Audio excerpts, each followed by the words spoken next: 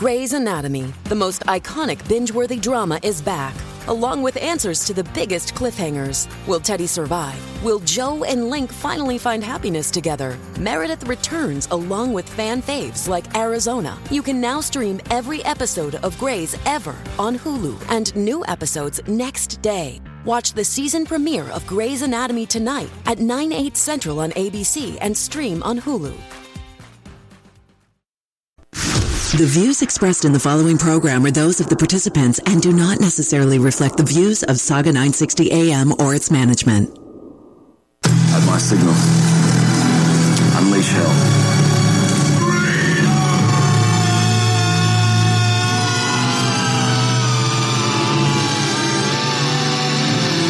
What will you do without freedom? Will you fight?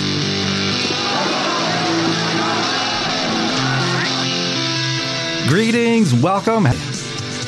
You are listening to News Talk. Saga 960, Marc Patrone with you for the next 2 solid gold hours of freedom-loving news talk. Awesomeness.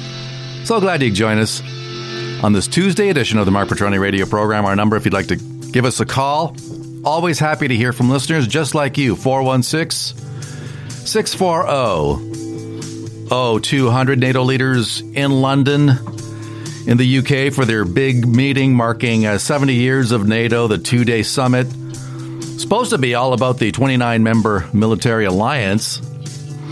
But the real thorny issue is trade, as the U.S. prepares to drop the hammer on France. Almost $2.4 billion in tariffs on French goods.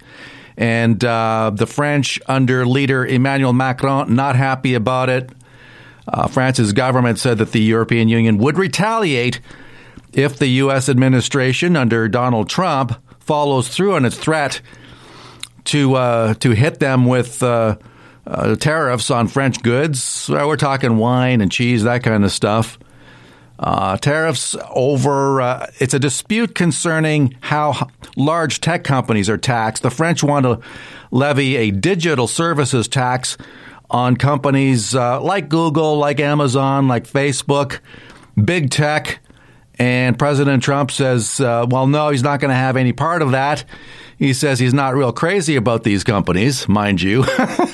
And who could blame them, considering the way that he's been treated, considering the censorship of conservative voices on Google, on Facebook, the removal of people, the deplatforming that's been going on. But basically, Trump's position is that if anybody's going to go after these guys, it's going to be him. Let's hear a little bit from what Trump had to say in London. Foe? Can't tell you that. But there are other foes out there also. But I think nobody needs it more than France. And that's why I think that when France makes a statement like they made about NATO, it's a very dangerous statement for them to make. Well, look, I'm not in love with those companies, Facebook and Google and all of them, Twitter, although I guess I do pretty well with Twitter on the other side. But I'm not necessarily in love with those companies. But there are companies. They're American companies. I want to tax those companies. They're not going to be taxed by France. So France is going to put a tax on. It was totally out of the blue. He just had the idea. Emmanuel had an idea. Let's tax those companies. Well, they're American companies. I'm not going to let people take advantage of American companies, because if anyone's going to take advantage of the American companies, it's going to be us. It's not going to be France. And so we're taxing, as you know, we're taxing their wines and everything else. And we have a very, very big tax to put on them. Plus, we have a tax going on Airbus, and that'll be a good thing for Boeing. But we're only going to do that if it's necessary. As you know, we won in the World Trade Organization. We won 7. All right, so that's Donald Trump talking a little bit about why he's doing what he's doing relative to the tax on French goods. So that's really the cloud that's hovering over these proceedings. It's partly about NATO. I mean, Trump has also been on about the failure of countries to come through with their fair share. I mean, Canada's on that list, and fortunately, we're going to be speaking with Miles Kristan of Wisconsin International Radio in about 55 minutes from now. He'll be coming to us from Madison, and just to get his take on the debt problem and how it is that the United States continues to accumulate massive amounts of debt. I think it's up to $23 trillion now. And we had a brief exchange of emails, messages on Twitter recently saying, well, how come your debt is, at the time he thought it was $1 trillion. It's approaching $1 trillion, but we're in the $700 billion range. Last time I checked federally, although it's going up all the time. And he wanted to know why it was that our debt is at our level. And I said, I think really what it boils down to is military spending. The U.S. just spends a lot more. And let's face it, I'm not saying we're complete deadbeats here, but we're not paying our fair share, at least if you believe Trump. I think we're at 1.25%. We should be at 2%. And so, look, the United States continues to shoulder the biggest burden as far as defense spending is concerned. And we've been one of the main beneficiaries of that. And so so I'm sure that will come up. But there it is. You heard Trump being Trump in all his bombastic glory, saying that if anybody's going to go after the Twitters of the world and the Facebooks and the Googles, it's going to be America. I like the guy. I think he's the anti-politician, and he says whatever pops into his head. I wish more politicians were like that more often. Our PM in London for his first meeting this morning. It was at 10:15 local time, and he met with the president of Latvia, Egils Levits. What? So I guess the Latvians drew the short straw here.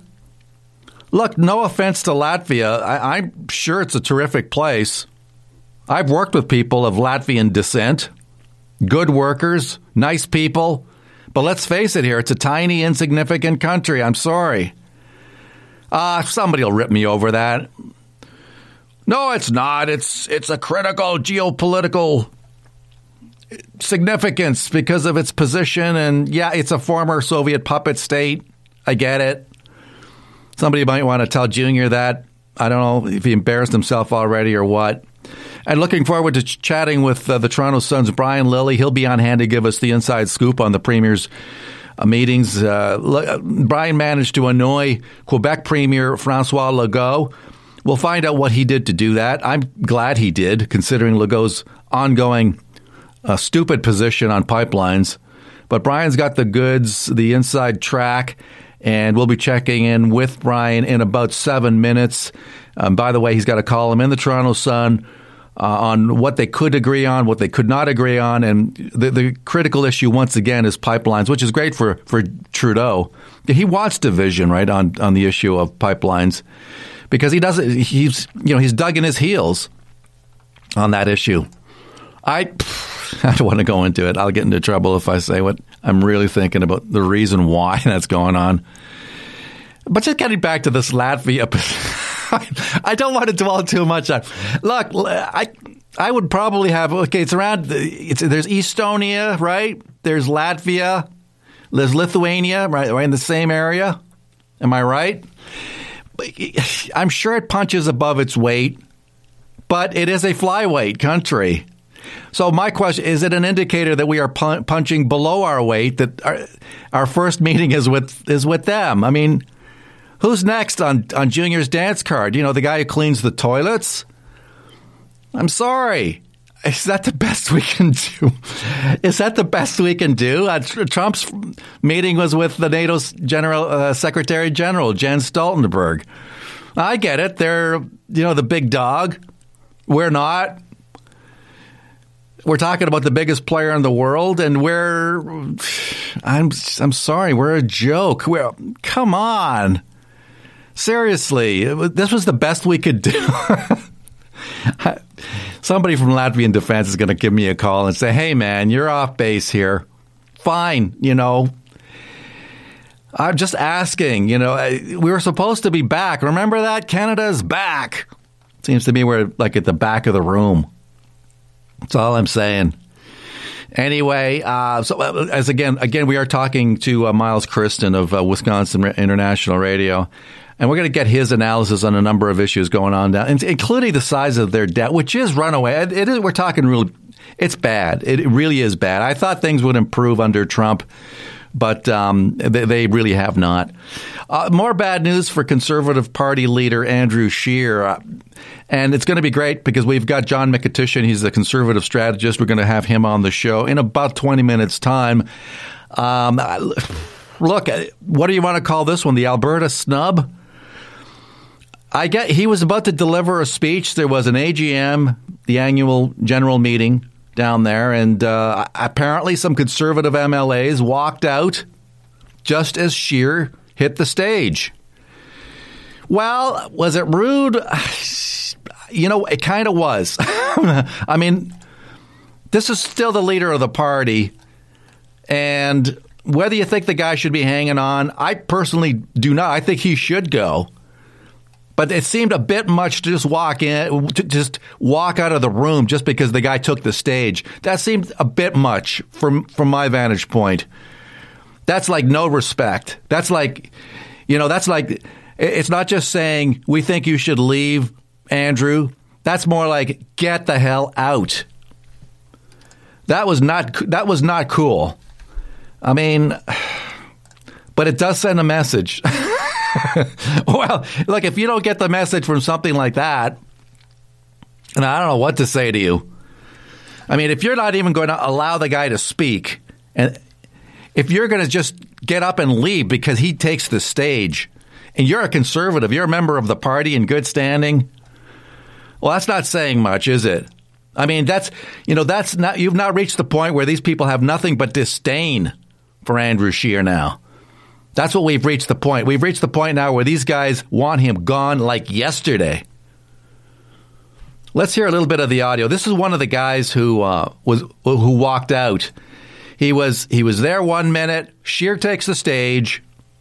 Now, these are members of the UCP, the United Conservative Party of Alberta, right? These are MLAs, but these are still key players. These are Conservative Party members. And here's the guy who he couldn't even stay in the same room as Andrew Scheer when Scheer took the stage. I think it's pretty fair to say that Andrew Scheer is not loved in this party. That room was quiet when he got on the stage. There was no chanting. There was nothing going on. Obviously, this is what I'm saying. This is not a civil war. This is not a party civil war. This is an exorcism. Like, we are getting rid of Andrew Scheer. And we will go DSM by DSM. And we will fight in every single riding of this country. I think it's pretty... Okay, so it's an exorcism? It's not a civil war.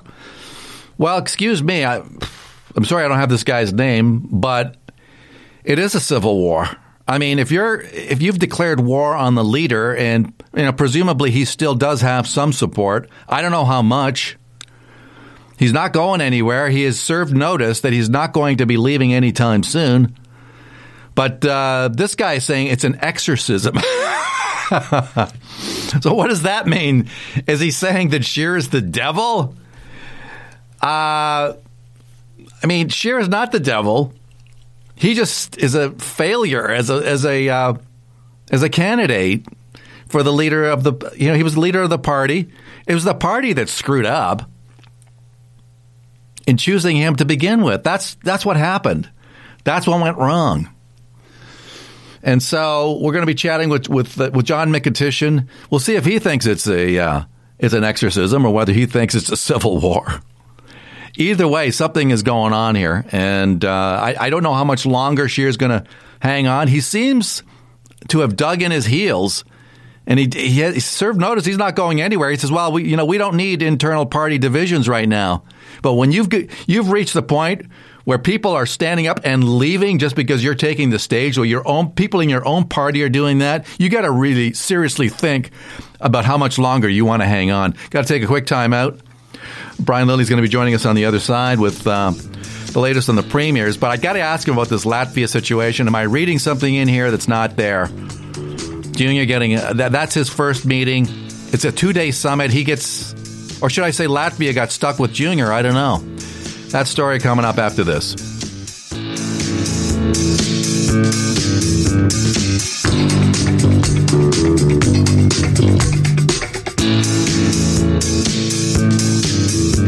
No radio? No problem. Stream us live on saga960am.ca.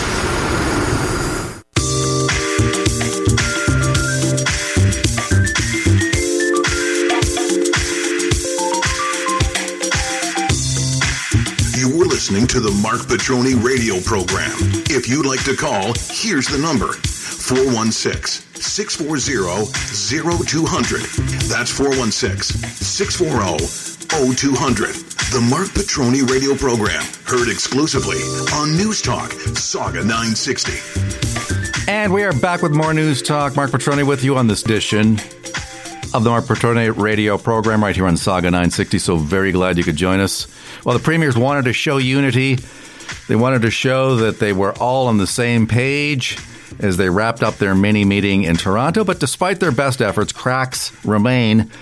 And that taken straight out of Brian Lilley's column in the Toronto Sun. Brian, welcome to the show. Oh, good to be back with you. So tell me, you managed to tick off François Legault?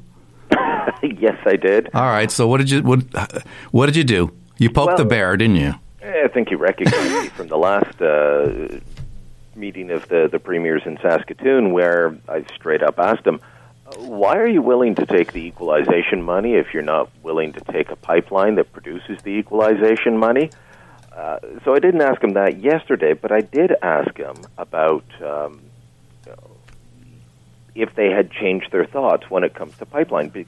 There was a line in the communique, and the communique is something that all the premiers say they agree on. And it included saying that Canada's provinces agree to continuing to develop our natural resources and get them to markets. I'm paraphrasing, but that's effectively it. Get them to markets. And I said, Premiers Horgan and Legault, you guys are against pipelines. Premiers Moe and Kenney, you're definitely for them. Can you tell me what this line means?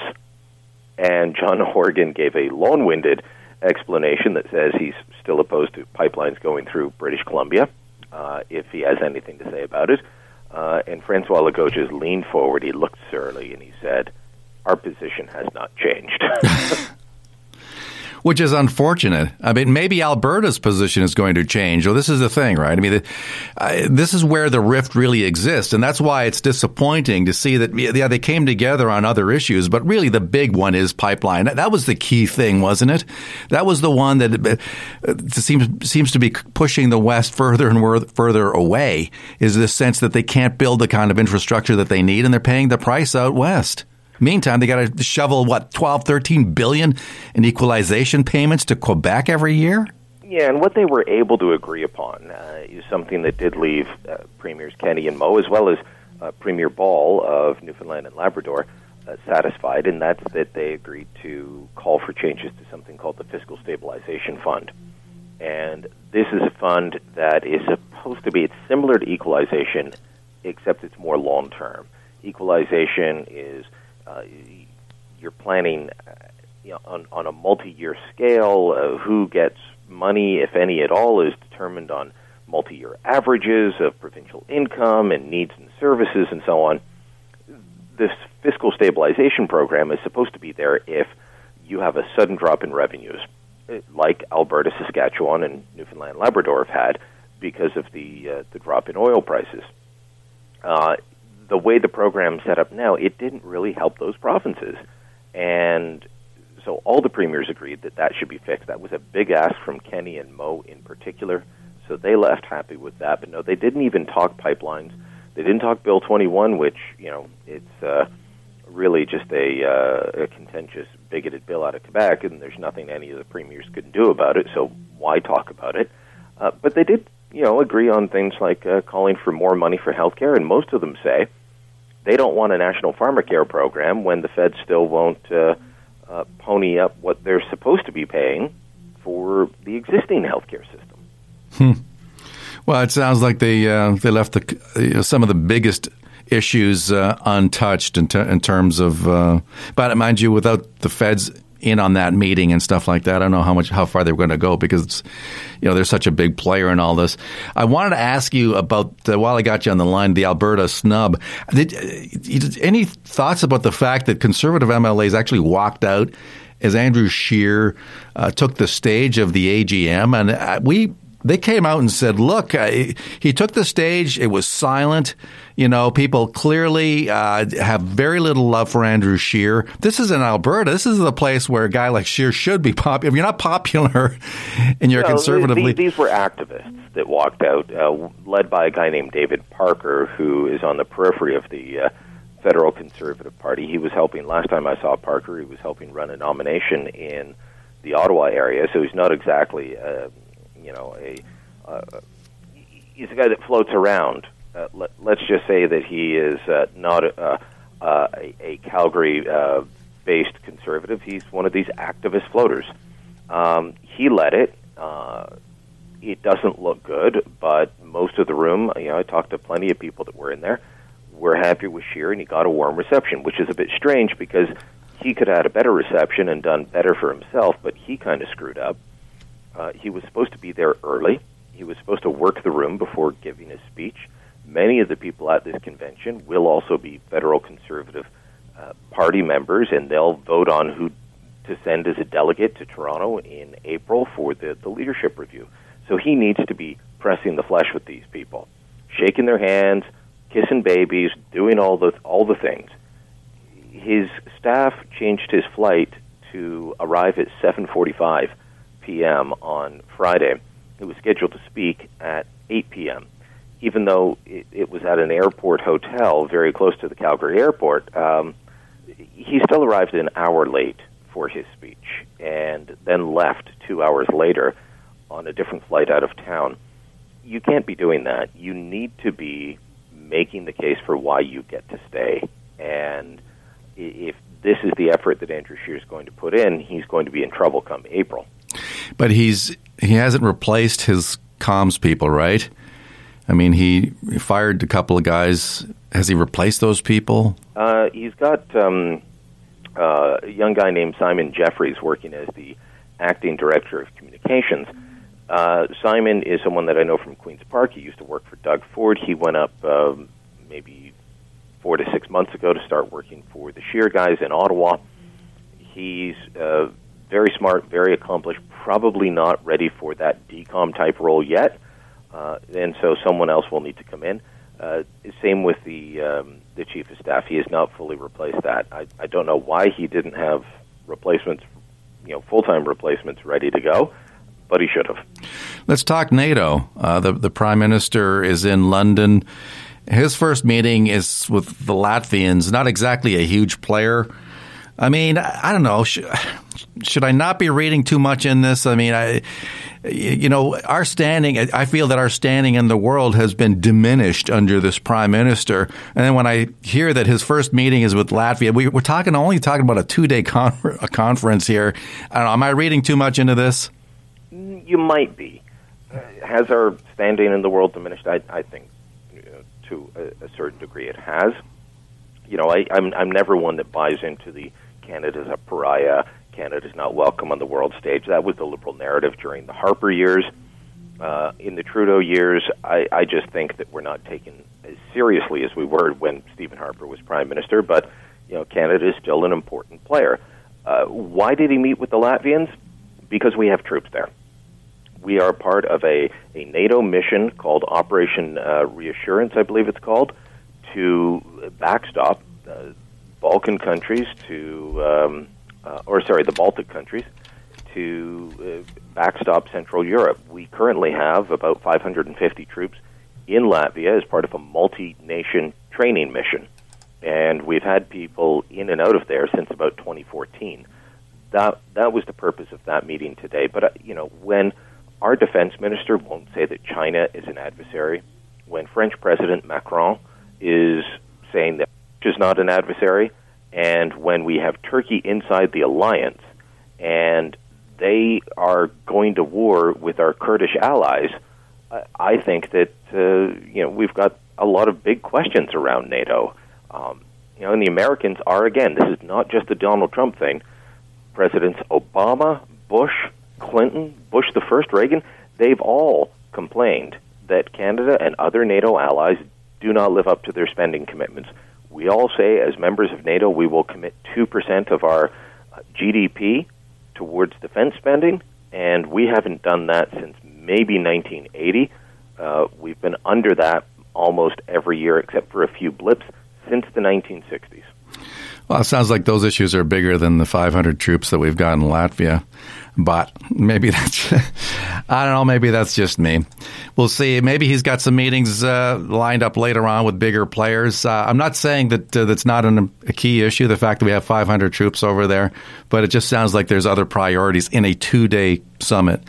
But Trump, on the other hand, he's just being Trump, already weighing into he said he didn't want to weigh into the election, which, of course, the UK is in the midst of all that right now. But sure enough, he did over he was asked about this trade issue, which seems to be one of the big clouds lurking over this NATO. Even though it's a NATO meeting, it seems that trade is the main issue. Every day, we rise, challenging ourselves to work for what we believe in. At U.S. Border Patrol, protecting our borders is more than a job. It's a calling. Agents answer the call, working together to keep our country and communities safe. If you're ready for a new mission, join U.S. Border Patrol and go beyond. Learn more at cbp.gov/careers. Lucky Land Casino, asking people, what's the weirdest place you've gotten lucky? Lucky? In line at the deli, I guess? Aha, in my dentist's office.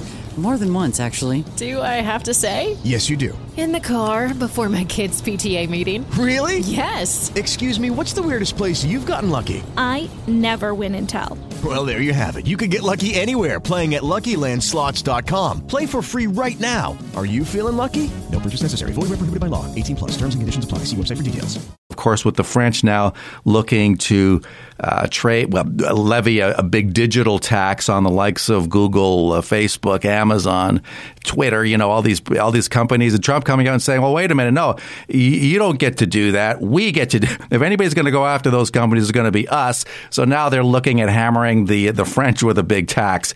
So it seems like even though it's a NATO meeting, that this big trade issue is the one that is the thing that's kind of lurking over. And once again, it's the French versus the Americans. It seems like year after year, it's always an issue. Look, I think that we do need to start looking at taxing and regulating some of these tech companies. I can tell you that they are not on a level playing field. They have become media companies, and I work for a media company that has to pay taxes, that has to follow certain regulations, has to follow certain rules, has to pay into certain government funds. That doesn't exist for these guys, but they are taking up a lot of revenue in Canada, and that's why you've got all the parties, including the Conservatives now, saying we need to do something. Canada's not alone in that, but the problem in Europe is that they don't like capitalism, they don't like dynamic economies, and so every tech company, you go back to the 90s and they were trying to take down Microsoft. As soon as you get big in Europe, and you're not European, then they want to take you down. So I can understand why Donald Trump would come to the defense, but France will not be the only country looking to regulate or tax the tech giants as they eat up a bigger and bigger chunk of our economy, while not putting much of anything back into our respective local economies. Yeah, that's a good point about our media companies really been getting hammered by some of these tech firms. That's where all the ad dollars are going these days, and it's really hurt companies like Postmedia. But thank you so much. Appreciate this, Brian. Thank you. Check out Brian's column today in the Toronto Sun. Premiers unite on most things, but not pipelines. Well, it would have been nice to have united on pipelines, I'll tell you. But it's a contentious issue, so that's going to be dragged out. Got to take a quick time out. John Mykytyshyn, who's a Conservative Party strategist, is going to be joining us on the other side of this break, so don't go away.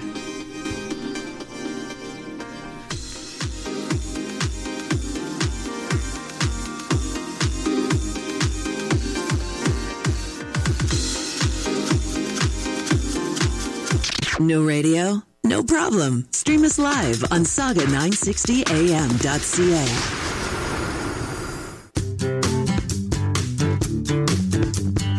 You were listening to the Marc Patrone radio program. If you'd like to call, here's the number. 416-640-0200. That's 416-640-0200. The Marc Patrone radio program, heard exclusively on News Talk, Saga 960. And we are back with more News Talk. So very glad you could join us on this edition of the Marc Patrone radio program. Yeah, Trump not happy with Emmanuel Macron. Macron came out and basically described the military alliance as brain dead. Well, there are issues with it. There's no question about that. We got John Mykytyshyn on the line. Hello. Hi, John. How are you? Great. Coming to us from Dundas, Ontario, correct? Yes, sir. Well, I guess Scheer. I've had a couple of different perspectives now based on what happened in Alberta. He was at an AGM, took the stage, and apparently some people walked out. Some conservatives walked out. According to Brian Lilley, they were fringe players. But according to one eyewitness, it was quiet in the room. There was very little in the way of warmth towards Scheer, and that was one more indicator that he's persona non grata and should step down. What do you think? Well, let me give you a little more interesting example. Canadians by nature are polite. And this vote that we're talking about is in April, so that's a long way off. So, I would suggest that Conservatives are more than willing to give anybody a second chance. The question becomes, do they deserve it, and do they think it'll be any different next time? So last night in Toronto, there was a meeting of candidates and campaign managers. That was the time for the debrief by the party. Scheer was there. And afterwards, there was a reception. So we're talking about 80 ridings worth of people that were invited. Apparently, the campaign manager room, which I was not in, was only half full. But I was at the reception that followed afterwards. And wisely, it was a standing reception, so there would be no ability to say anybody stood or didn't stand for applause. But tepid would be the best word you could use to describe that meeting. Scheer spoke at it, and he's got a couple great lines that he's using about not listening to media pundits, and which, those are a half dozen of us who might have fallen into that category in the room. But what was fascinating was, well, apparently, I guess he doesn't want our votes, or he's not interested in knowing that we've been longtime conservatives, which is part of the reason why people ask us our opinions. And, he didn't answer the fundamental questions. He didn't. It was as if he was frozen on the night of the election, not understanding that he had lost and that he bore personal responsibility for part of that, or he had learned anything from the experience. It was purely, I'm here to listen, we're here, we're not listening to detractors. But what does that mean other than, he's stoically thinking he ought to stay in charge because he's in charge? My understanding is that he didn't get a chance to come in early. There was a last-minute change in scheduling, and he didn't get a chance to work the room, and that may have contributed to the lackluster reception that he got. But look, the reality is there's always a lineup of people who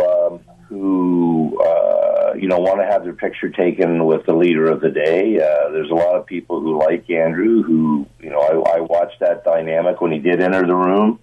That will always be the case. I avoided that because I wasn't particularly in the mood to have my picture taken with him last night. But just before he left, and he worked the room thoroughly after, right? So they chose when he went up on stage and when he didn't. And, on his way out the door, where I was standing was out of the way. So he went out of his way to shake hands and say hello to me, which is good and awesome. But it's not the substantive, answer to the question that we all want. Nobody doubts that Andrew Scheer isn't one of the nicest guys in Parliament. The question is he a leader that can defeat Trudeau in the next election? And based on, results to date, the answer is no. What do you make of this campaign by a group called Conservative Victory? They're under Corey Tenike and Jeff Ballingall is part of that. And they've started this campaign. This is obviously a grassroots campaign aimed at trying to push him out. Is this going to have much traction amongst conservatives, do you think? I think it will. I've been actually amazed. Certainly Jeff and Corey are, well-known, well-established activists, backroom campaign professionals. But you can announce you're doing a parade and walk down a street, but unless somebody's following you, it's not really a parade. It's just a guy going for a walk.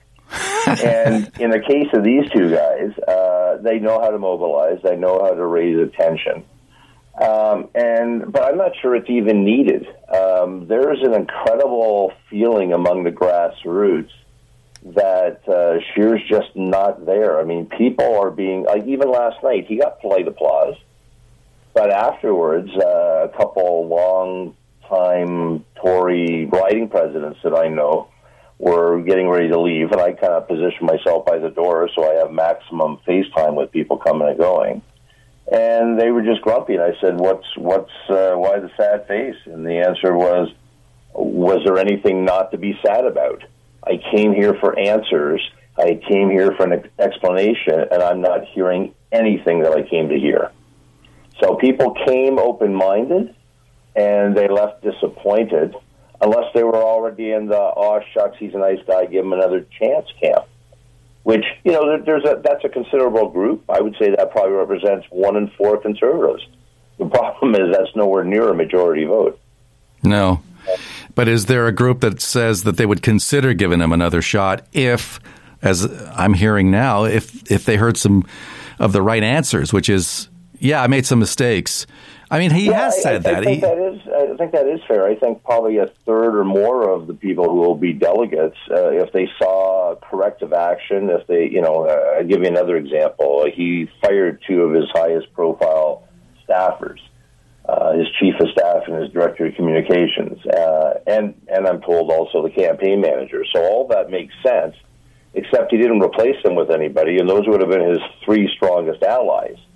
Conversely, 2 people in his office got promotions, including the guy who probably has a record for the most lies told to people at the riding level in the country. So, what was fascinating about last night, not being in the meeting, was listening to people come out, hearing how they were shocked to discover that their story of what they felt was wrong with the party during the campaign internally, in the way of how poorly the campaign was led. They thought it was their story. But when the ridings all got together for the first time, they discovered that it was widespread. And there seemed to be nobody in the national campaign office who understood how to run a campaign properly. So that's pretty devastating. But one of the things I discovered was that if you weren't with Scheer on ballot 1 of 13 for the leadership, you weren't a core member in the war room. So Scheer's campaign team in this last election didn't reach out to the 13 other campaigns. It didn't reach out to the conservatives with campaign experience who weren't involved in the last leadership cycle for a variety of reasons. It was just a handful of people that were with him from the very beginning. And, I'm going to suggest that the seeds of that mistake were pretty profound. And the problem for him now is, if offered the job, who would say yes to going in to help him when, most smart money is on, it's already over for him. Yeah, and yet they can't push him out any sooner than that, because 6 months is a long time to have this cloud of leadership issues hanging over the party. It is. I mean, I've listened to some of the other people out there talking. Okay, round 2. Name something that's not boring. A laundry? Ooh, a book club. Computer solitaire, huh? Ah, sorry, we were looking for Chumba Casino. That's right. ChumbaCasino.com has over 100 casino-style games. Join today and play for free for your chance to redeem some serious prizes. ChumbaCasino.com. No purchase necessary. Void where prohibited by law. 18+ terms and conditions apply. See website for details. Hey guys, it is Ryan. I'm not sure if you know this about me, but I'm a bit of a fun fanatic when I can. I like to work, but I like fun too. It's a thing. And now the truth is out there. I can tell you about my favorite place to have fun. Chumba Casino. They have hundreds of social casino style games to choose from with new games released each week. You can play for free anytime, anywhere. And each day brings a new chance to collect daily bonuses. So join me in the fun. Sign up now at ChumbaCasino.com. No purchase necessary. VGW Group. Void where prohibited by law. See terms and conditions. 18+. Corey, Jenny Byrne, people who have been on the other side of it. She wants him out as well, doesn't she? And the reality is that the feeling is, we're in this now, right? Like the only conversation that matters at delegate selection meetings, at annual meetings, at any kind of party gathering, the whole focus is around the review vote heading into an important convention for us. And it's not till April. So the only solution prior to that would be for Scheer to step down. And I'm not sure, I would like to think that he would put party first, but I'm not sure he has it in him, or I'm not sure that he's that aware of how widespread the dissatisfaction is. Really? Well, how can he not be aware of something like that? Famously, Mulcair, got thrown out by his party, and nobody saw that one coming. So I can't imagine how, he loses the vote in April, and anybody would be surprised. It's amazing. It's like we've got this leader who's sort of in a bubble, it's just completely detached from reality of what people are talking about. And somebody who seems to have a hard time accepting his complicity in the loss. It's almost as if to say, well, it was somebody else's fault. I got bad advice. At the end of the day, the buck has to stop with him. He had his shot. And that's where, to be fair, right? Some of that is true, right? You take bad advice. Well, yeah, but you took it, right? And it's often the advisors that pay a price or are appointed to as the problem. The reality is that in the word leadership, the important part of it is leader, right? So there's so if you go to something like I just gave you the example of how insular and closed shop his team was in the last election, did he not know in the last 2 years as the leader that he became the leader not of one of 13 camps, but the leader of all of them? Would he not have been smart enough on his own without needing the advice of anyone to say, maybe there's one good person from every other campaign I should bring over and build a stronger, better team? That's what Bill Davis did. That's what Mike Harris did. That's what Ford did. And, that's what most successful leaders do. And it certainly wasn't that certainly wasn't what Scheer did. Yeah, and what kind of a leader does that make him? Were he to win, if he becomes prime minister, what does that say about his ability to lead the country? Beyond forget winning an election. You know what I'm saying? What kind of leadership style would we expect from this guy, assuming he ascends to the top job? Right. So, and this becomes the telling point, right? Like that's where I watched Scheer on stage last night, and again, he's as smiley and as happy and as cordial and as nice as you could ask for. The problem is people increasingly don't trust it, right? And I want to believe, and check that, right? I want to believe that all the negative things that were said about him by the other candidates and campaigns were wrong. But were they? If now we don't even know what to trust with him, and we're many weeks since the election, and he's still not unequivocal on the 4 main points that took him down during the campaign. Yeah, really. Well, we'll have to see what happens. He seems to be hanging. He seems to be wanting to hang in, John. He's. Well, look, there was only one way for that or 2 ways. One would be for him to have the self-realization that it's over and resign, The second was that opportunity at caucus, which again is a fascinating example in democracy, where, think of this, when you say democracy, what's synonymous with that in Canadian experience is a secret ballot, right? You may tell your family who you're voting for or your significant other, but when you go into into the ballot booth and you mark your X next to whoever you want to, ultimately it's only you and that piece of paper that actually know who you voted for. That wasn't the case in the caucus meeting. They forced people to stand up publicly in the caucus meeting and declare how they were going to vote. There was no secret ballot. There should have been, and they twisted the rules so that it would be a public vote. That's why Scheer withstood that potential challenge, because they fixed the rules. And, now there's some people that are, I heard Corey saying people are concerned that somehow the convention vote will be corrupted, which I'm not willing to believe, but it'll certainly make sure that more and more people bring light to that and want to watch a public process somehow. Yeah. So that's the depth that things are starting to sink to, sadly. Well, we appreciate your input and your expertise on this matter, John. Thank you so much. My pleasure. John Mykytyshyn, he's a Conservative Party strategist coming to us from Dundas, Ontario. And I see that Justin Trudeau is speaking. It looks like it's a convention of some. Well, I don't know if it's a discussion involving a crowd. He's with the head of the leader of the Netherlands at the moment. So maybe we'll have a little bit about that when we return after the break. Don't go away.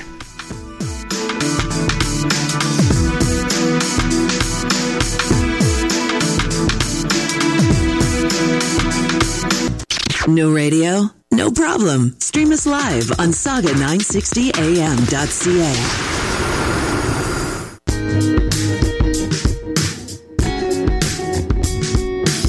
You're listening to the Marc Patrone radio program. If you'd like to call, here's the number. 416-640-0200. That's 416-640-0200. The Marc Patrone radio program, heard exclusively on News Talk, Saga 960. And we are back with more News Talk. So very glad you could join us on the Marc Patrone radio show. Really appreciate you being part of it. You can give us a call if you'd like, 416-640-0200. We've got Justin Trudeau in London. Let's hear what he's chatting about. Women, but there's much more in terms of inclusion that we need to do, and we are pushing on NATO, and I know Mark certainly supports. On the second element, young people need to know that they can and must actively shape the future by the things they do today. You're not leaders of tomorrow, you're leaders today, being here today and making sure that this message is getting out to young people who want to see the world change and be a better place, and are looking for levers to do it. Well, coming out here today is a great piece of it. Watching it online is a great piece of it. I agree with that, and it is difficult to get more women in senior positions in the military. We are working on that, but it is not easy. We have at least had now the last 3 senior politicians were women, and the present minister and state secretary are women. So they're talking about gender equality in NATO and all that stuff. Let's talk a little bit about the markets, because there are some big moves. The Dow is down 400 points. That's the biggest drop in a couple of months. And that's basically on word that Trump may hold off on a deal with China. I think President Trump thinks that China is on the ropes. And so he wants to continue keeping them on the ropes. He thinks that China needs a deal more than they do. And so if the Chinese are in trouble, then maybe he can extract more concessions from them. And so I think this is a negotiating tactic on his part. But if you're an investor, then you're seeing some of your stocks get hammered today. The NASDAQ, which took a hit yesterday, down again today, 1.33%. The broader market down almost 1.5%. And well, what can I tell you? Some of the bigger movers out there. I mean, I think he had some things to say about Boeing and the facts that he was going to tax Airbus. He figured was a good move for Boeing, and the Boeing should be happy about that. Not that he was taking a great deal of joy in doing it, but he did mention that during the news conference that he had in London, so that some of the things that he was going to do were designed to help American companies. Looking over at oil is also down, but not a lot, maybe down 0.25%. Not as much as you would expect on a day that the broader market is down almost 1.5%. So oil down maybe 0.25%, down 14 cents on West Texas Intermediate. Brent is down about 0.25%. So it's down about 0.4%. So not any big moves, but you are seeing some big moves on gold and silver. So precious metals up smartly today. Gold's almost up 1%, so $14.20 up to $1,484 an ounce U.S. Obviously, silver also up about 1.78% to $17.13. So that's the situation market-wise south of the border, as investors, as stock traders weigh the implications of the fact that Trump now says it might be better to wait until after the 2020 election to sign some kind of a deal with China. And that seemed to come out of the blue because there had been a fair amount of optimism around a deal coming together. So now I guess the president's saying, well, maybe not so fast. Maybe I'll just hold off. So is this a negotiating ploy on his part, in which case maybe this drop will be short-lived and then we'll see markets rip higher after some kind of reaction tomorrow? But at the moment, if you believe what the president has said, then there may not be a deal until after a 2020 election. Because, for the longest time, we thought that the Chinese were going to wait until after the 2020 election, anticipating that maybe Trump might lose and that they would get a much more hospitable, much more compliant leader of the Democrat Party in the position of president. On this side of the border, we're down, but not nearly as much, down about 81 points on the TSX. So that's the situation. We're not moving nearly as much to the downside as they are south of the border, but as is often the case, we certainly do feel the draft of what's going on south of the border as Bank of Montreal now announcing some job cuts, trying to trim costs. I'm hearing some nightmare scenarios from some of the banks, particularly Deutsche Bank.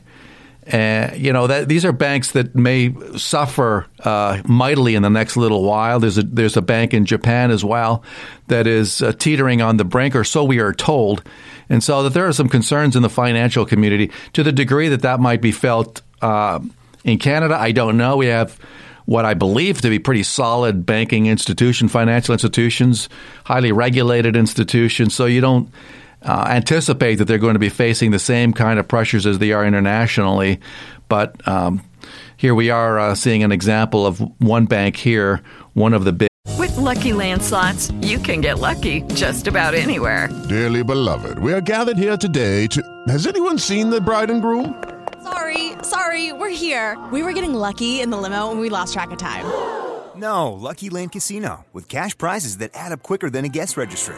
In that case, I pronounce you lucky. Play for free at LuckyLandSlots.com. Daily bonuses are waiting. No purchase necessary. Void where prohibited by law. 18+. Terms and conditions apply. See website for details. With the Lucky Land Slots, you can get lucky just about anywhere.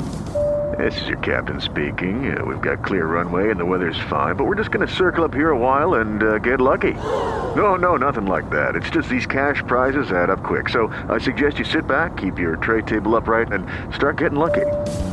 Play for free at LuckyLandSlots.com. Are you feeling lucky? No purchase necessary. Void where prohibited by law. 18+ terms and conditions apply. See website for details. Big ones. Bank of Montreal now taking an opportunity to cut costs, job cuts, lay people off, and just move towards a more efficient operation. We're going to take a quick time out because we've got Miles Kristan. Is he on the line yet? Okay, perfect. He's on the line, so this is great. Looking forward to chatting with Miles. Smart guy. He's with Wisconsin International Radio. He's got some thoughts about Trump's performance in London, as well as military spending, why it is that countries like Canada have been allowed to be laggards in that regard. All that's coming your way after this, so don't go away.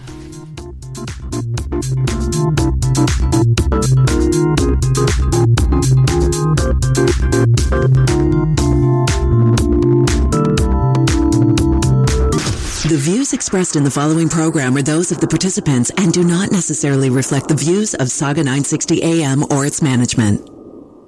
5, 4, 3, 2, 1, 0. All engine running. Liftoff. We have a liftoff.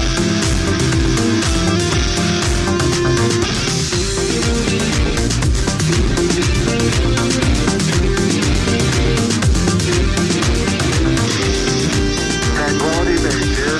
The Eagle has landed.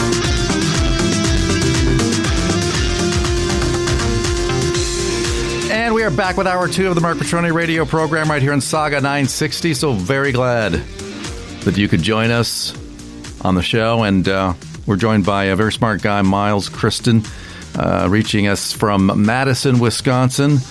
He is with Wisconsin International Radio. And we appreciate him being here. Miles, welcome to the show.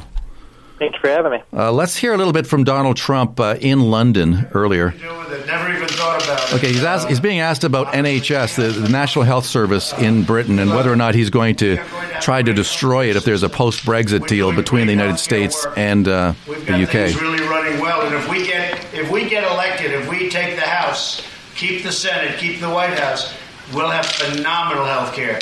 But right now, we've made it very good, and we have 180 million people on plans that they absolutely love, private plans that they absolutely love. But in this country, no, they have to work that out for themselves. We have absolutely, I don't even know where that rumor started. We have absolutely nothing to do with it, and we wouldn't want to. If you handed it to us on a silver platter, we want nothing to do with it. So I'll stay out of the election. You know that I was a fan of Brexit. I called it the day before. I was opening up Turnberry. The day before Brexit, you were there. Many of you were there. I mean, I recognize that many of you were there. They asked me whether or not Brexit would happen. I said yes, and everybody smiled and they laughed. And I said, yes, it's going to happen, in my opinion. It was just my opinion. The next day they had the election, and I was right. Well, no shortage of braggadocio there by the president, but you know, this is Trump. Either you love that sort of thing, and I happen to think it's great. I think it's refreshingly honest on his part. There's certainly no shortage of bombast there or braggadocio, but that's Trump for you.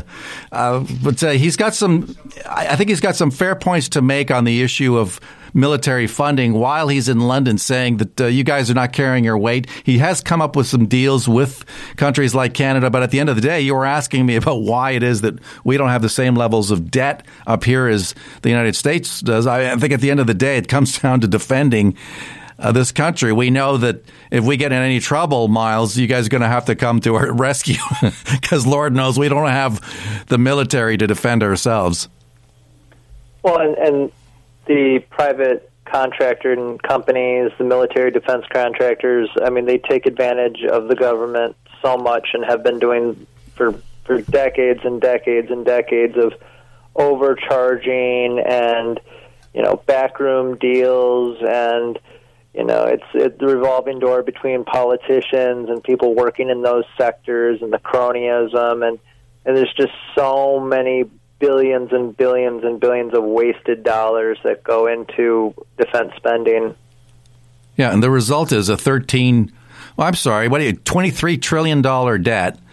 I mean, yeah. The country is, I hate to say bankrupt, but I don't see how you're going to recover from something like that. And your deficits are bigger than our debt. Like, you know what I mean? Like your annual deficits are bigger than our national debt. I mean, it's military is a huge part, if not one of the biggest parts. You know, our entitlement spending. There's a lot of reasons why we're in debt, and we never really even get into the whole issues about Federal Reserve or fiat currency or how the banking and treasury system in the United States work. But it's like, if you looked back to the founding fathers and all the people, hundreds of years ago who were adamantly opposed to the idea of how we run our monetary system in this country. It's insane. Yeah, absolutely. Now I guess in London he's picking a fight with, or maybe the French have picked a fight with America. But I guess the deal is they want to come after the tech companies. They want to tax Google. They want to tax Amazon and Facebook. Go after some of these tech companies. And the president is coming out and saying, well, no, you don't. No, you do that. We're going to hammer you with taxes of our own. We're going to hit your wine and your cheeses, all the stuff that, all those products that we love to get from France. And so there's that's kind of the cloud hanging over the NATO meetings now. It's not so much, it's partly the military stuff, but it's trade now. And the thing about what's going on with China is that the Europeans now see what's going on between Trump and the Chinese. Now with Trump coming out and saying, well, you know what, maybe I'll wait until after the 2020 election to cut a deal with the Chinese. I don't have to do it right now. Boom, the markets are getting hammered today. But what it tells the Europeans, I think, is that this guy means business. If he's willing to do that to the Chinese, he's willing to do that to us. Yeah, and as far as the tech companies, I mean, there's no doubt they have a serious bias against conservatives. And sometimes the tech companies are also attacking the more anti-war people on the left, things like that. You can see censorship on both sides, but the tech companies, it's like, are they really private companies, but they take in public money and they get subsidies and a lot of tax dollars going to these tech companies? So there is a fair debate about whether or not to regulate them in some aspect. Yeah, I mean, and maybe some of these countries have a point. But Trump is coming out and saying, well, wait a minute, there are companies. If anybody's going to go after them, it's going to be us. He says, I'm not a big fan of Google, not a big fan of Facebook. And he says, well, I'm doing okay on Twitter, but at the end of the day, you don't touch these guys. I'm going to touch them. It's like this kind of almost mob type of thing, going on. Hey, that's my territory. Back off. And so he's now threatening the French with, I think it's $1.5 billion in tariffs. But I mean, you wonder, is this stuff thought out, or does he just come up with this stuff because he kind of wakes up on the wrong side of bed in the morning? You know what I'm saying? Oh yeah, I mean, there's no doubt with Trump, a lot of it is spur of the moment, and some people think he's this grand chess master and everything, and it's like, no, he might be a lot smarter than some of the Democrats, but that's pretty that's not a pretty that's not saying a pretty much. High bar to go over. Well, I'm pretty sure he's smarter than our guy up here. I mean, who got a meeting with Latvia. I was kind of laughing about it a little bit because our Justin Trudeau managed to. It's a 2-day summit with 29 members, and we get to meet with Latvia, which isn't exactly a huge player. The colleague of mine was mentioning that, well, we do have some troops in Latvia, but as far as I know, we're not planning on removing those troops. But meanwhile, Trump is meeting with with the big guys. Let's hear a little bit of what he had to say, because he took a shot at Emmanuel Macron after Macron criticized NATO as being, quote unquote, brain dead. We've got things really running well, and if we get elected, if we take the House, keep the Senate, keep the White House, we'll have phenomenal health care. Well, right now we've made it very good, and we have 180 million people on plans that they absolutely love, private plans that they absolutely love. He gets on to the brain dead time a little later on. They have to work that out for themselves. We have absolutely, I don't even know where that rumor started. We have absolutely nothing to do with it, and we wouldn't want to if you handed it to us. I love this bit where he, we want nothing to do. He says we wouldn't touch it with a 10-foot pole. Nobody needs NATO more than France. You just look back over the last long period of time. So he's ribbing the French here over the World War II, getting attacked, and frankly, and getting the one that benefits defeated by Germany really the in least 3 weeks is the United States. We benefit the least. We're helping Europe. Europe unites and they go against a common foe. That may or may not be a foe. Can't tell you that. But there are other foes out there also. But I think nobody needs it more than France, and that's why I think that when France makes a statement like they made about NATO, it's a very dangerous statement for them to make. But I do. Okay, so his thing is, look, after what happened to France in the Second World War, they should be the last ones who should be complaining about NATO and building alliances with other countries. So he's ribbing. He doesn't. Varnish his words. I mean, the guy, there's nothing subtle about what this guy does or says. He's coming at you with both barrels every single time he opens his mouth. Miles? What's funny to me about NATO is it was only about 5 or 6 years ago, there was a big NATO summit here, in Chicago, and there were major protests against NATO. So you have, a huge, protest of NATO here in the United States. And then, Trump comes out with all his criticisms of NATO as he's running for president and while he's president. And yet you don't hear anything from those protesters about NATO. It's like if Trump's against something, then you kind of have the people be quiet about their own problems with that organization, too. Granted, a lot of them were protesting NATO for, maybe different reasons, but still. What's the state of the Democrats now? It seems like when I see Trump, body language-wise, and I don't know how much of that is real, but the guy has more confidence than I've ever seen him. I mean, he just seems to go in there 100% gangbusters, has no fear about being impeached, no fear about losing the election. It's just he's 100% confident. Does he have reason for that confidence based on what you've seen from the Democrats now with Bloomberg jumping into the race and now with Hillary? I guess, at one point, still thinking about it? Is that what's going on there? I imagine he's very confident he'll win. I mean, the Electoral College is definitely in his favor. Every one of these candidates, minus Tulsi Gabbard, every one of these candidates has major flaws. We were talking about how Pete Buttigieg has no support in the African American community. I mean, Elizabeth Warren's a proven liar. Kamala Harris has a horrible track record.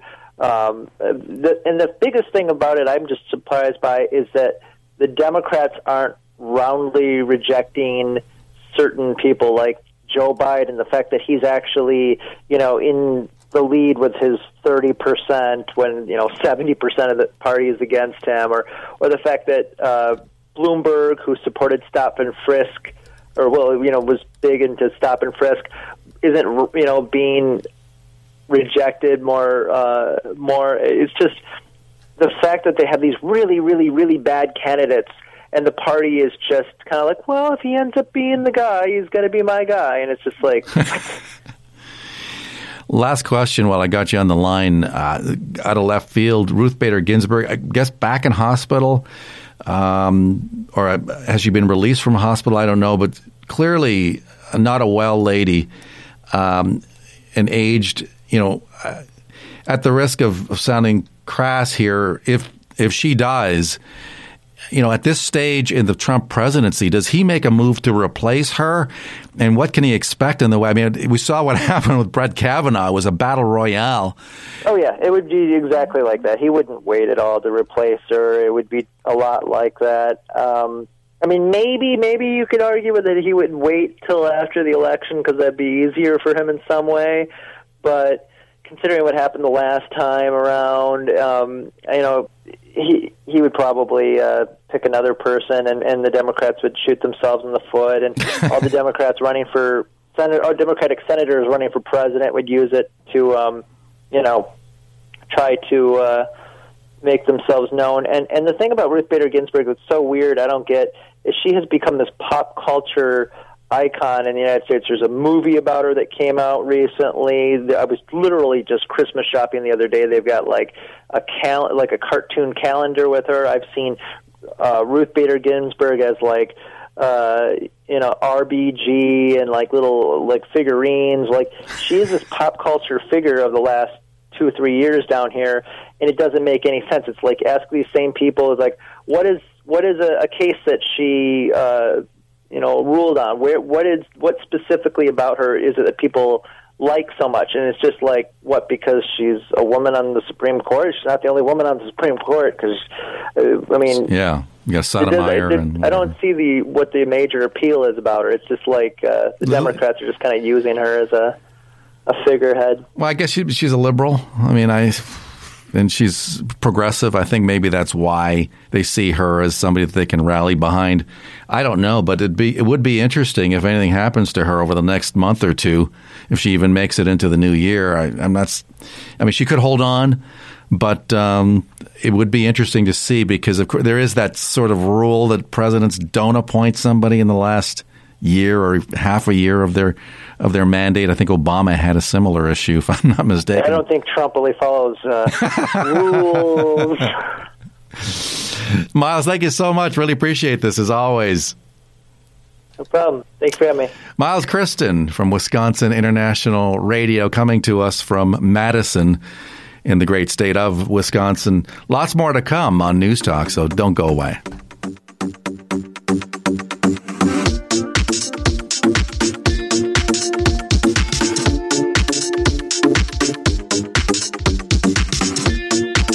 No radio? No problem. Stream us live on saga960am.ca.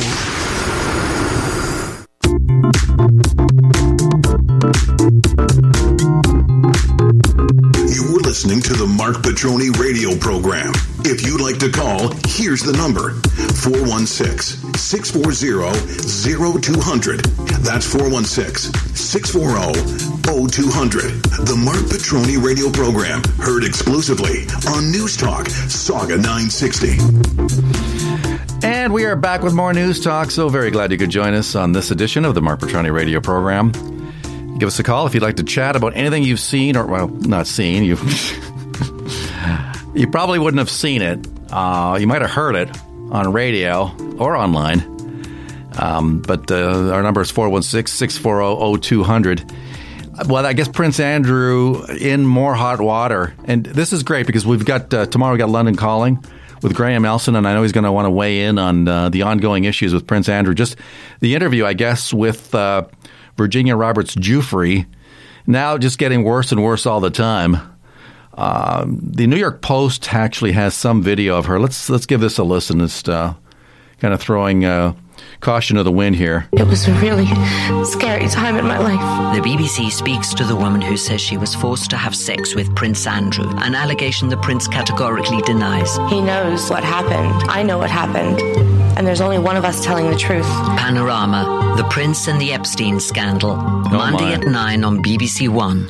Yeah, well, she came out, I guess, and said that the sex was quick and disgusting.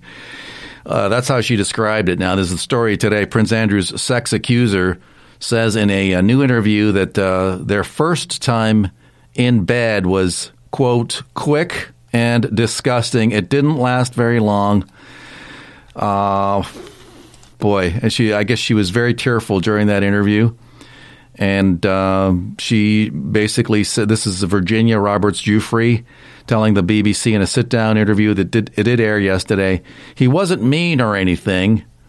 Now she's 36 years old. She's the mom of 3, but I guess she was 17 at the time. He got up and said thanks and walked out. Kind of those wham, bam, thank you, ma'am type deal. Let's listen a little bit to that interview. But he got up and he said thanks and walked out, and I sat there in bed just horrified and ashamed and felt dirty, and I had to get up and go have a shower. And the next day Ghislaine tells me I did a really good job. It was a wicked time in my life. It was a really scary time in my life. I had just been abused by a member of a royal family. So when you talk about these chains, I wasn't chained to a sink, but these powerful people were my chains. I didn't know what could happen. And I couldn't comprehend how on the highest levels of the government and powerful people were allowing this to happen, not only allowing it to happen, but participating in it. Prince Andrew, you're toast, man. I tell you, not good. Anyway, so you heard her on a very tearful interview, and he wasn't mean, but just got up and said, "Oh, thanks a lot. That was all right." And then she was a former sex slave of Jeffrey Epstein, and Epstein sex trafficked her to the prince 3 times, according to her, because he has denied this, by the way. But it started in 2001 when she was 17. Giuffre said she was instructed by Epstein's alleged fixer, socialite Ghislaine Maxwell, to do for Andrew what I do for Jeffrey. And that made me sick. Well, it makes me sick, frankly. I mean, could be your daughter, you know what I mean? I just didn't expect it from royalty, as you heard her say.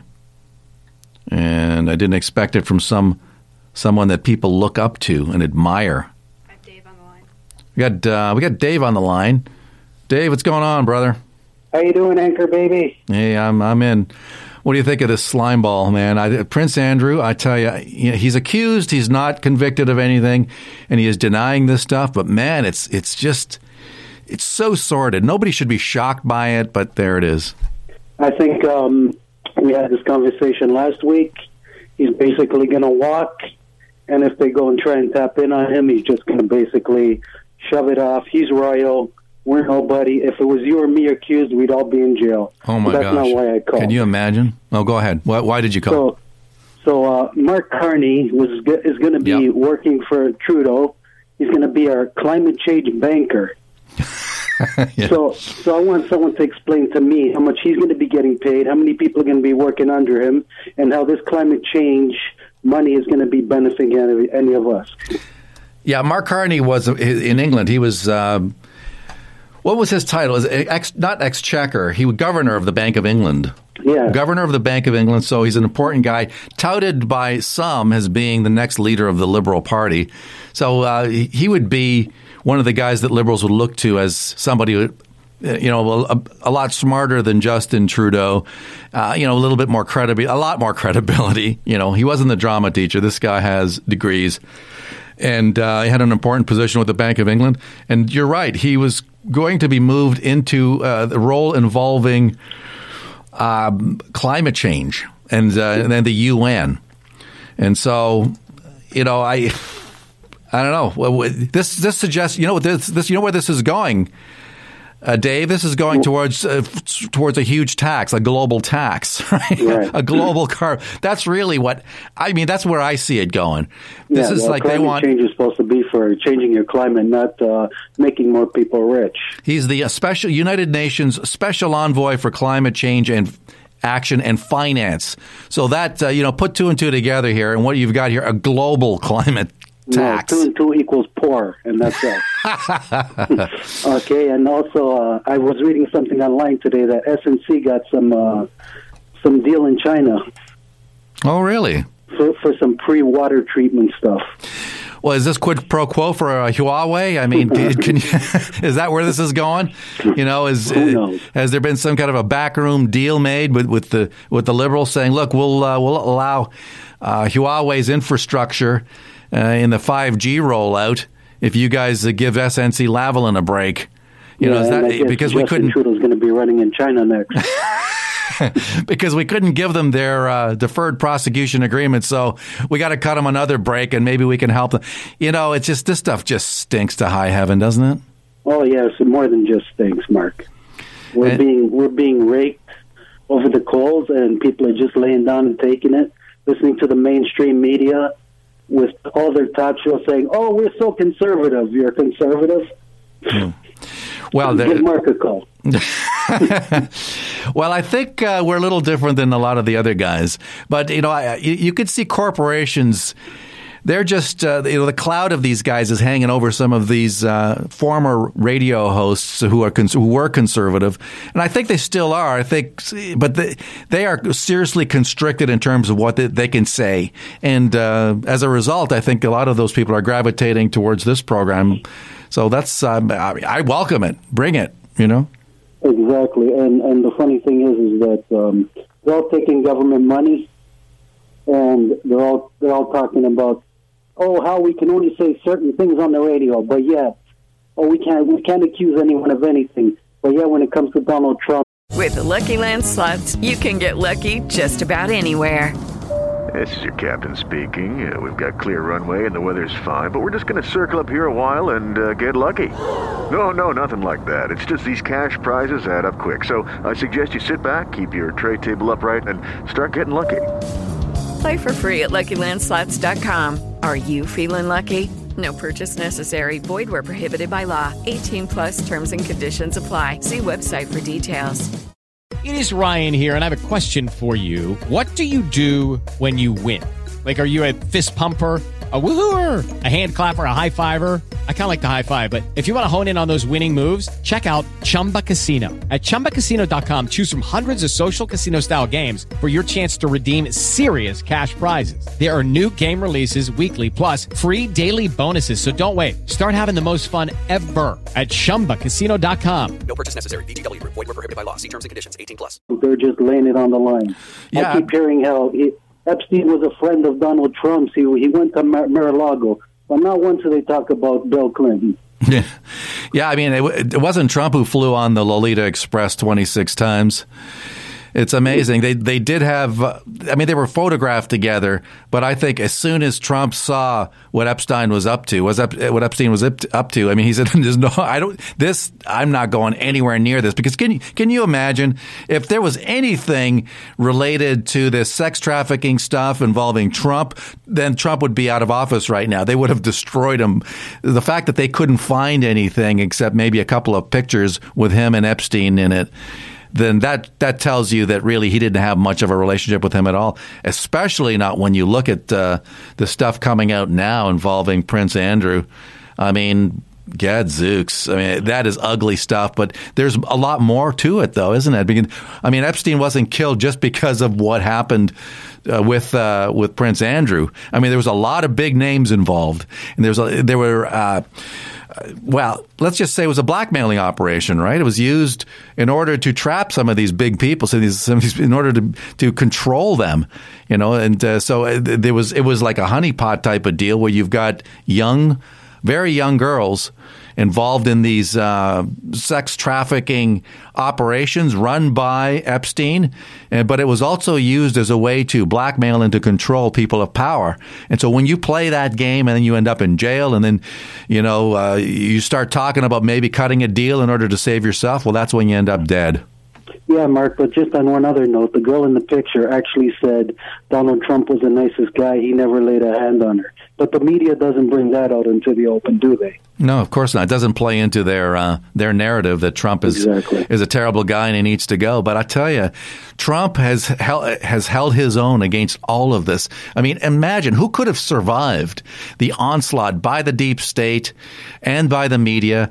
I mean, the Democrat Party is going to come after you with everything they got anyway. But when you've got incredible forces aligned against you, for him to have fought that up, I mean, you can quibble all you want about the guy's style and his brash and his braggadocio and his BSing sometimes, but at the end of the day, he has survived. I mean, that is truly saying something, considering the forces aligned against him. Well, the reason is that the truth always comes out in the end, and those who speak the truth will be believed, and those who don't want to believe the truth will always try and hide it. Dave, thank you for your call. Really appreciate this. Later, Anchor Baby. Take care. Bye-bye now. That is Dave, and we've got another half hour left, and we've got a little bit of a Christmas thing coming up, and with some guests who have an event coming up. You know what? Give it a listen, because it is that time of year, and we have to support people, and we have to support those who are less fortunate than ourselves. That's coming up after this, so don't go away.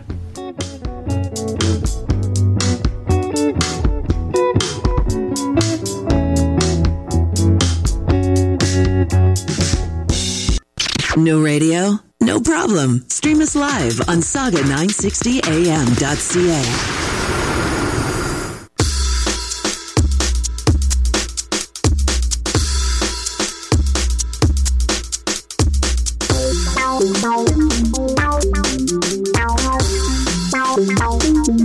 You were listening to the Marc Patrone radio program. If you'd like to call, here's the number. 416-640-0200. That's 416-640-0200. The Marc Patrone radio program, heard exclusively on News Talk, Saga 960. And we are back with more News Talk. So very glad you could join us for this last 25 minutes of the Marc Patrone radio program right here on Saga 960. We're so glad that you could join us.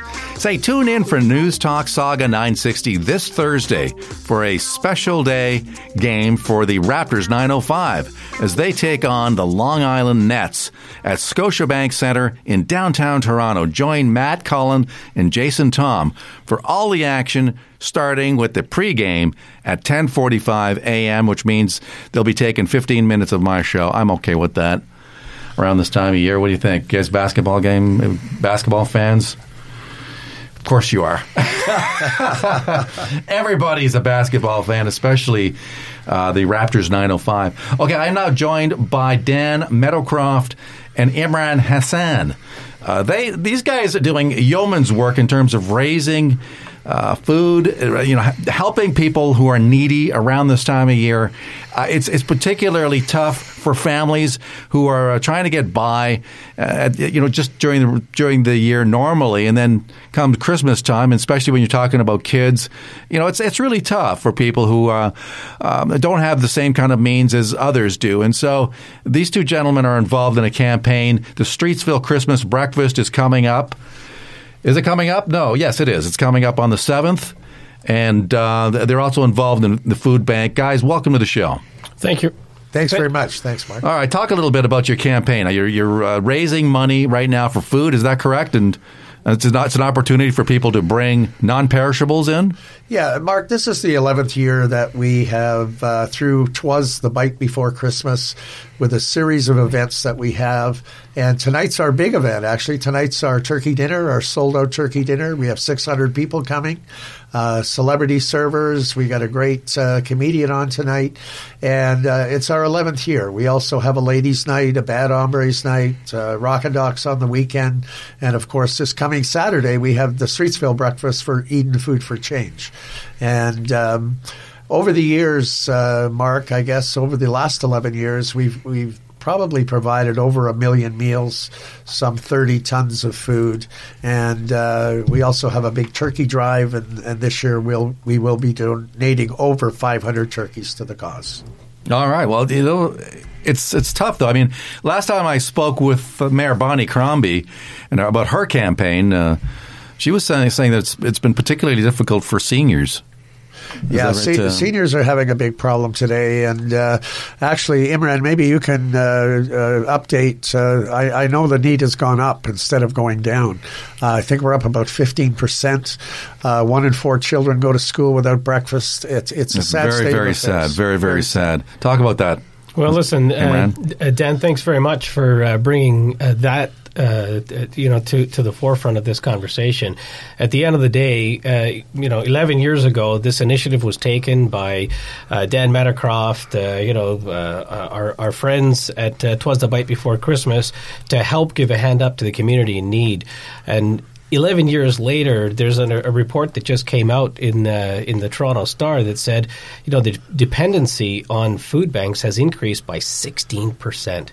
And this is unthinkable. And at the end of the day, we're doing what we can to give a hand up to the community in need by raising awareness for food banks. And every year we add an event. We've done a ladies' night. We've done a gentleman's night. We've done the launch. There's the dinner that Dan referred to, and recently we added to the series of 'Twas the Bite Before Christmas, the Streetsville Christmas Breakfast.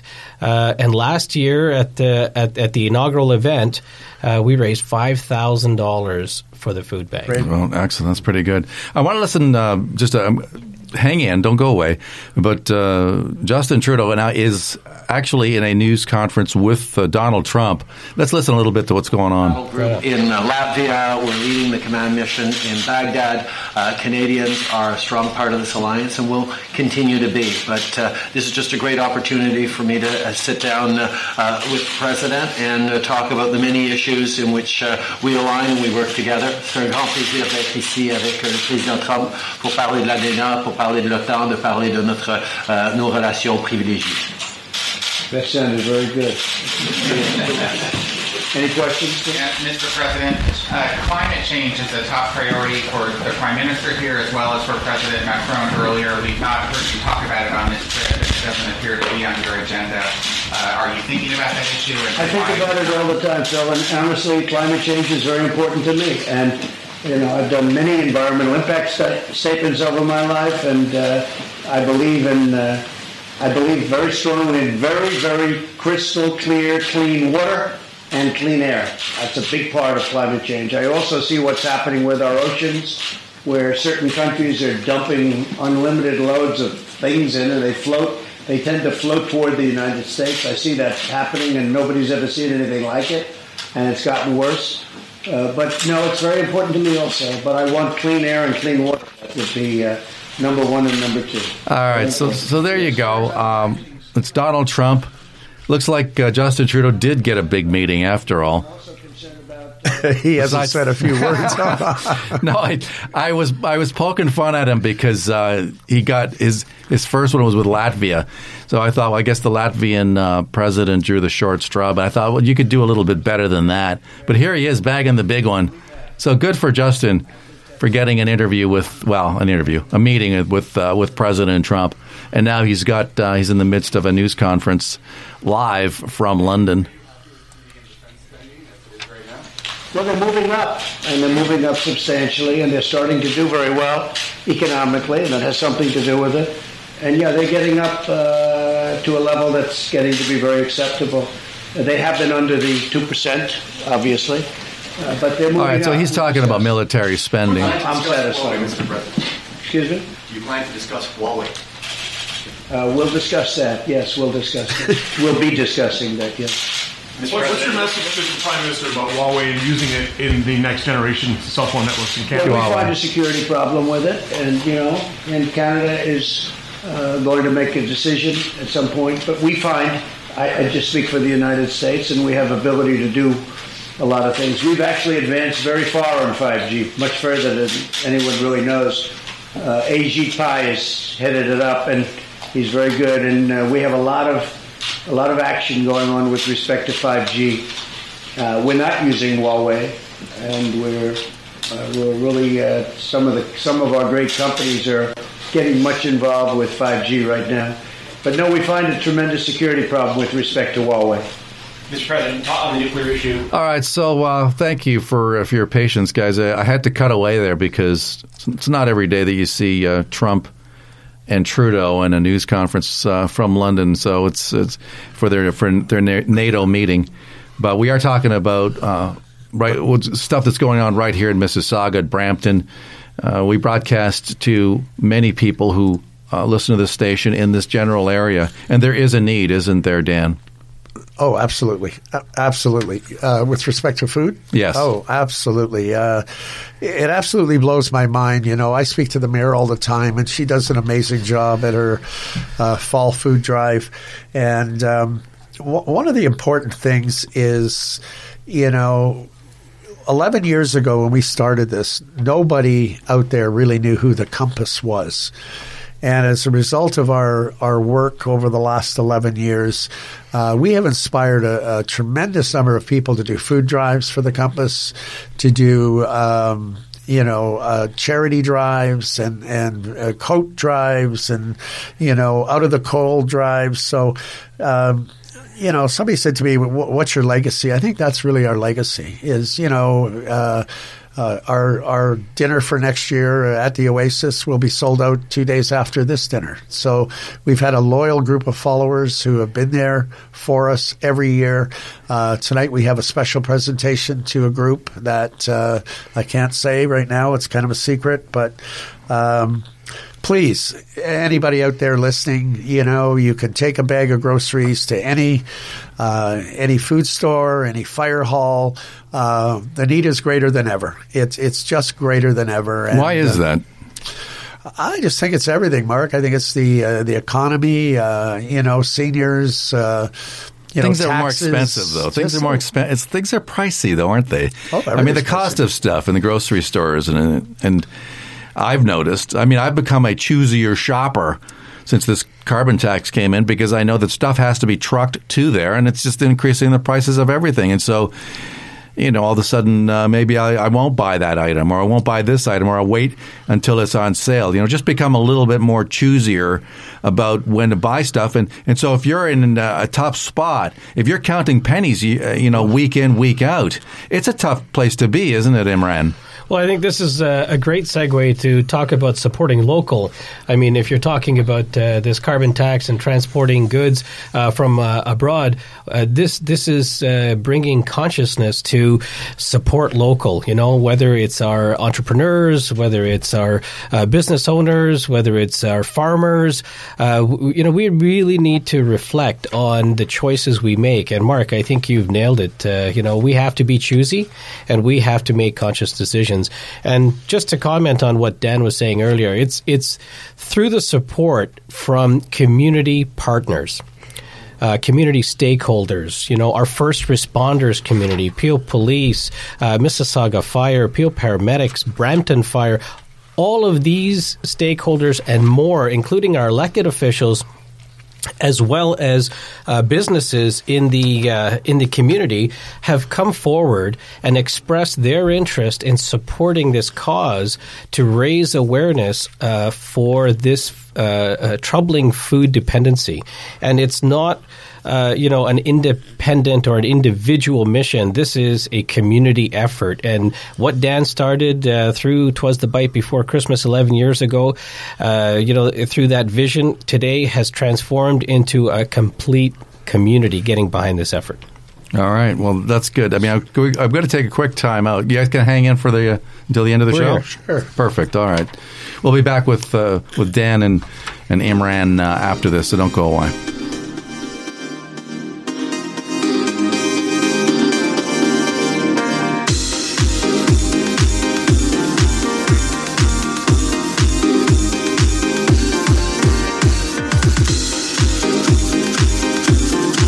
No radio? No problem. Stream us live on saga960am.ca.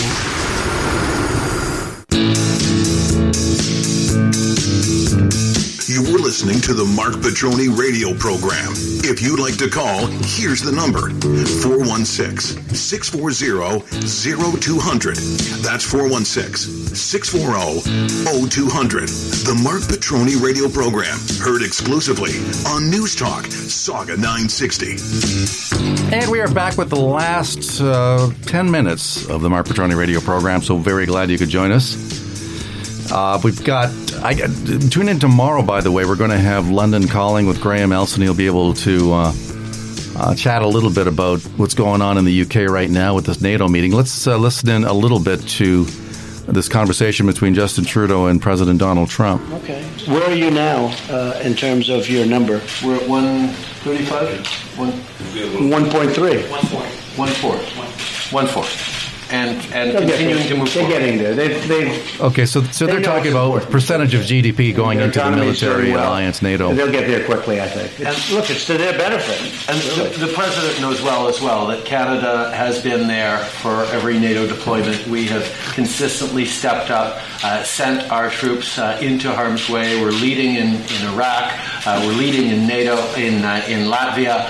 We continue to step up like most of our allies. There are some countries that, even though they might reach the 2%, don't step up nearly as much. And I think it's important to look at what is actually being done. So what's on his socks? That's what I want to know. NATO allies know that Canada is a solid, what is that, a bird of some kind? Will continue or just a to design? defend NATO and defend our interests. And we do have tremendous coordination with radar, with all of the different things that, technologically, we have tremendous coordination between Canada and the United States. Okay, so they're making nice. Yes. Mr. President, to turn back to impeachment, you met with President Advisor Mark Penn last month. What did you learn from that meeting, and what advice are you getting on impeachment? We are winning so big. We had our biggest fundraising. Huge. We are winning huge on impeachment. I don't think they're going to get him. I don't. What do you think, guys? Anyway, I'm joined by Dan Meadowcroft and Imran Hassan. They're doing terrific work gathering foodstuffs for Christmas. Talk a little bit about what people can do coming up to Christmas. So how much time have they got now in order to gather their foodstuffs, non-perishables, right? You guys non-perishables, right through the whole Christmas season, actually, and I would say right up till Christmas Eve. And beyond. I remember last year, just a random act of kindness. I put out a notice on social media to say, "Hey, listen, guys, it's New Year's Eve. I know you're all preparing to go out to celebrate. Why don't we just everyone go to the grocery store, grab a bag of groceries, and drop it off at the local fire department?" And that was just a wonderful, unexpected surprise. And the firefighters were just so overwhelmed and pleased and surprised with the visit. So. How about gifts? I mean, gifts for the kids, anything like that? Do you guys do that? Yeah, sort of thing? We've done some of that with an organization called Breakfast with Santa, and they put on the greatest Christmas parties for kids.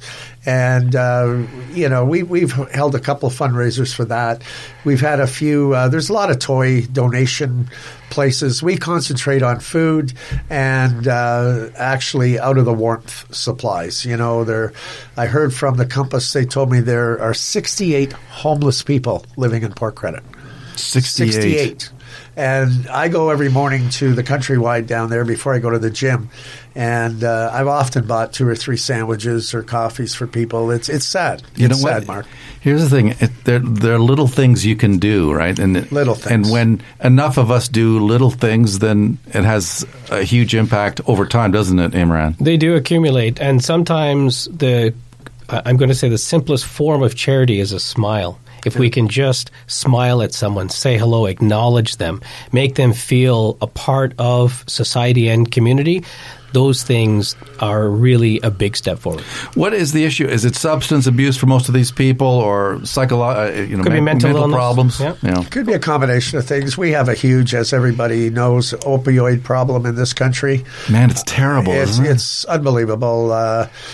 Even down the lakeshore. And of course, the politicians don't want to acknowledge it because it's not a nice thing.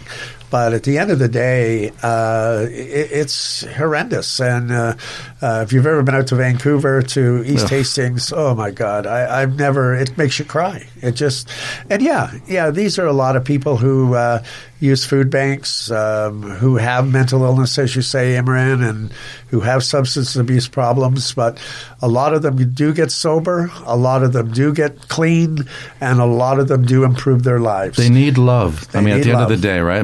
Obviously they need the necessities of life. They need food. They do need a roof over their head. But they want to know that people care. Absolutely. And, no secret, I've been around a 12-step program for 36 years, and I've seen them all come and go. And, it's just you got to do a little bit. Every little bit helps. When we started the Bite Before Christmas, we got all our food donated. And our first dinner, I said, it's going to be $20. People go, oh, that's crazy. That's ridiculous. I said, no, it's not. It's easy. Everybody can afford a $20 bill.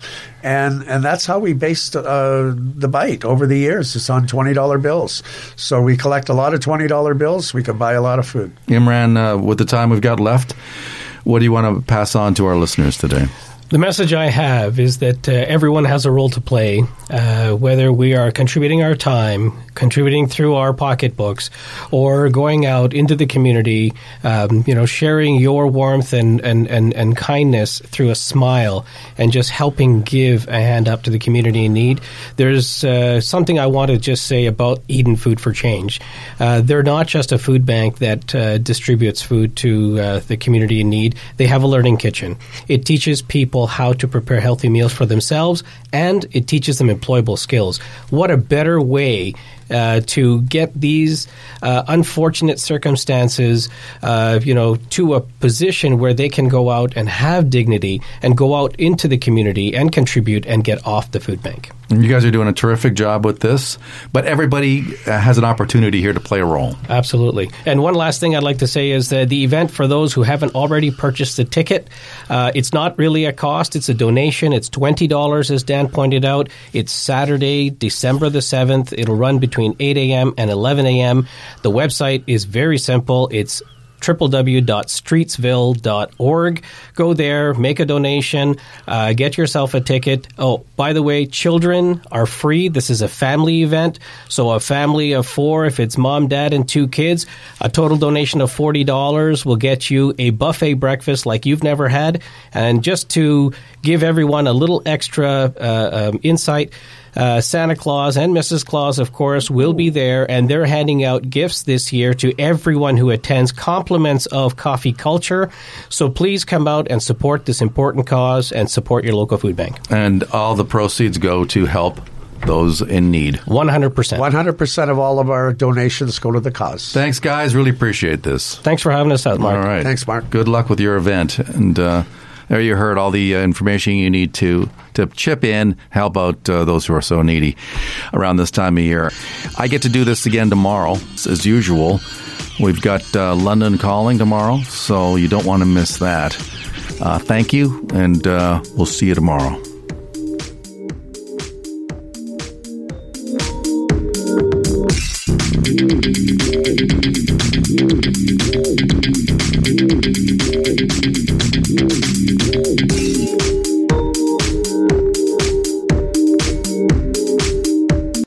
No radio? No problem. Stream us live on saga960am.ca.